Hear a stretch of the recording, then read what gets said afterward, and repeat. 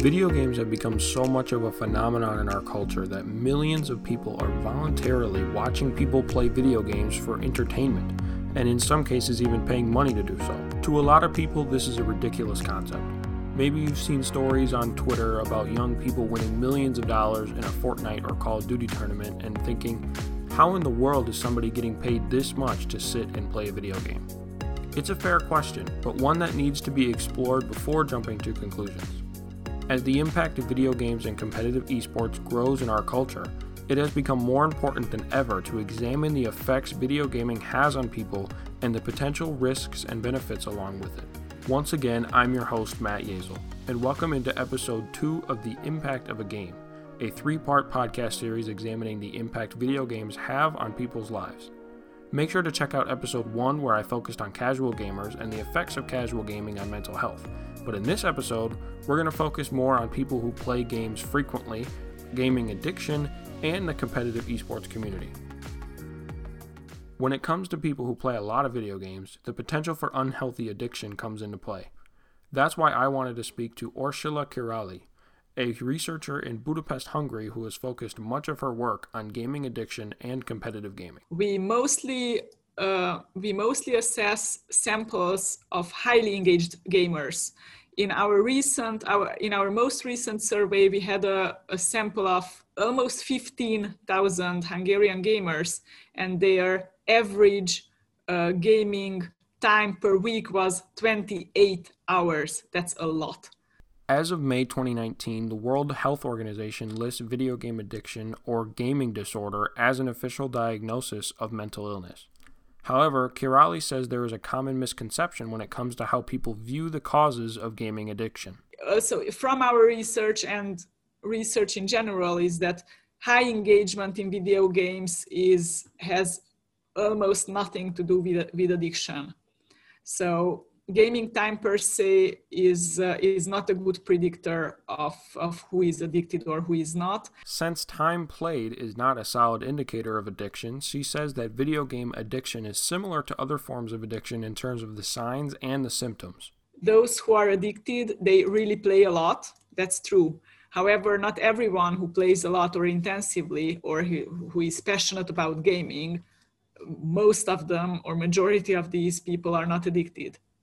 An addicted person is usually like quite all alone without social interactions. Their life is really miserable, let's say. They don't take care of themselves, of their environment, they do not work, they do not go to school. They are just gaming, and basically even the gaming activity is very different. Because while esport players have a clear goal, they want to be better and better and better and better. Gaming addicts, usually the main goal for them is to escape, to avoid their everyday problems.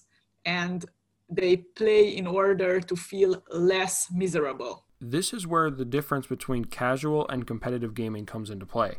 Esports players obviously play more video games than the average or even the above average gamer. Just like athletes who try to make the professional leagues in a physical sport though, making it in esports is just as tough, if not even more of a challenge. Take it from Josip Duganzik and Miguel Melchor, members of Marquette's esports club. It is a different gaming experience.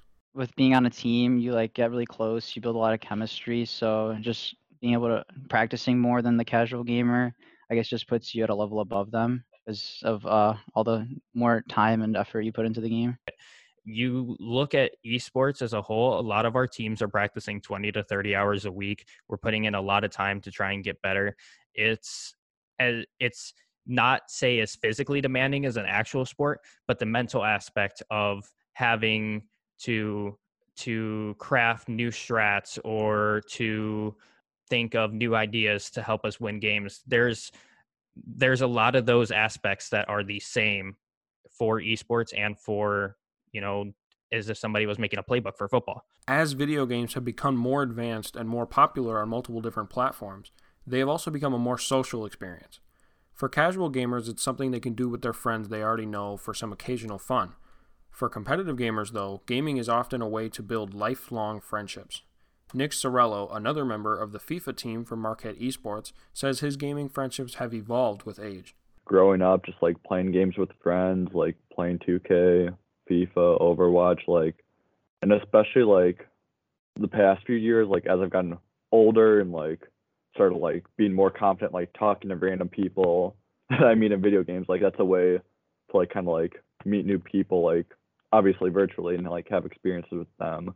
Back in like high school and stuff like that, just come home and like after school play video games with my friends, and then built a lot of friendships. Like some of the people, like my good friends I've met online that I didn't know before. And Melchor said that the process of building friendships through gaming doesn't end when you grow up or when you become a competitive gamer. From the club aspect, since we do have the social aspect of the club, for like LAN events where we all get together, just have a good time, have some pizza, have some soda. Through Kirali's research, she has found that video games are a great social experience and can have a lot of positive impacts when it comes to bringing people together. Video gaming is a very, very nice social activity. And it's a very good leisure activity. It is so broad, the scope is so broad what you can do and what you can do with others. And there are so many games. Basically, anybody can find what they want to do. And since most of the games today can be played with friends or family or whoever, that is a very, very great additional value compared to, let's say, 20 years ago. And you may ask, why do people even play video games in the first place? How can people get hooked to these games? When you win in a game with some people, together with some people or friends, that is such an adrenaline, such a great dopamine release. It's very difficult to get a bigger joy than that.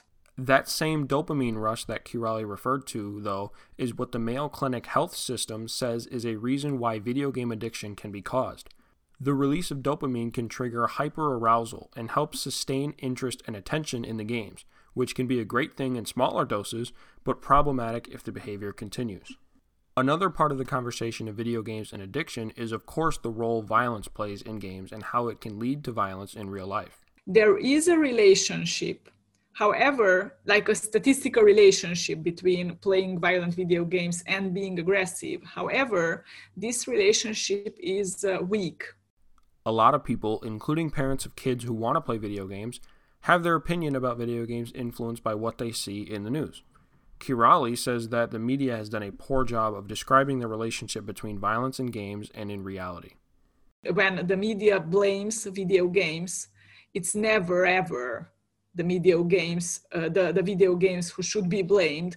The cases are always very, very complex, and there are a lot of things in the background that resulted in that tragedy. They should be much more nuanced about this and try not to raise a panic. However, of course, this is how media works, and this is how media pays. So, of course, this is what they do. Despite video games typically not being the sole cause in cases of violence in real life, Kirali does think playing a lot of violent video games can impact people's brains in a negative way. People who play a lot of violent video games might get a bit somewhat desensitized by violence, and in some cases there is a higher probability that they might act aggressive or violent in a case where they have the chance to do this. In order, as a society, to avoid some of the negative aspects of video games, one of the most important factors of that is parents and how they manage their kids' time playing video games. Parents should be understanding about this, I think. However, it is their role to regulate this activity. Not in terms that they shouldn't play at all. It's not that. It's how they play, what they play, how much they play, with who they play. So a lot of these things. One thing Kirali recommended to parents was to be more involved in the playing of games and to be an active participant in their child's playing. If they sit in front of the screen with the parent, they are doing the activity together, and even more importantly, they are talking about it. So not just doing it together, but talking about it. The kid has questions, the adult answers, or the adult has questions and the kid answers. So they have a reflection on what is going on. That's really, really cool. Included in that would be an understanding of what kinds of games the kid is playing, versus just hearing about the game on the news like many parents did with Fortnite. Fortnite, Call of Duty, and many other popular games across genres are match-based and online, meaning you can't just pause at any time or set a specific time limit. According to Kiraly, a more effective method would be to come to an agreement on the number of rounds or matches and have a healthier understanding of the games. Parents should understand what the child or the adolescent does, because if they don't, they cannot regulate the activity in an effective way. If you just cut it after 1 hour, for sure the kid will lose, his team will lose, everyone will be really tensed and upset, the kid will be aggressive, he or she will hate their parents. So parents should try to be as open and open-minded about video games as possible.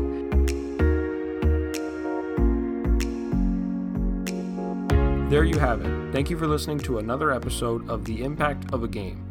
Next time we will conclude the series with a focus on the reasons why playing video games may not be a good idea. Until next time, I'm your host, Matt Yazel. Thank you for listening and have a great day.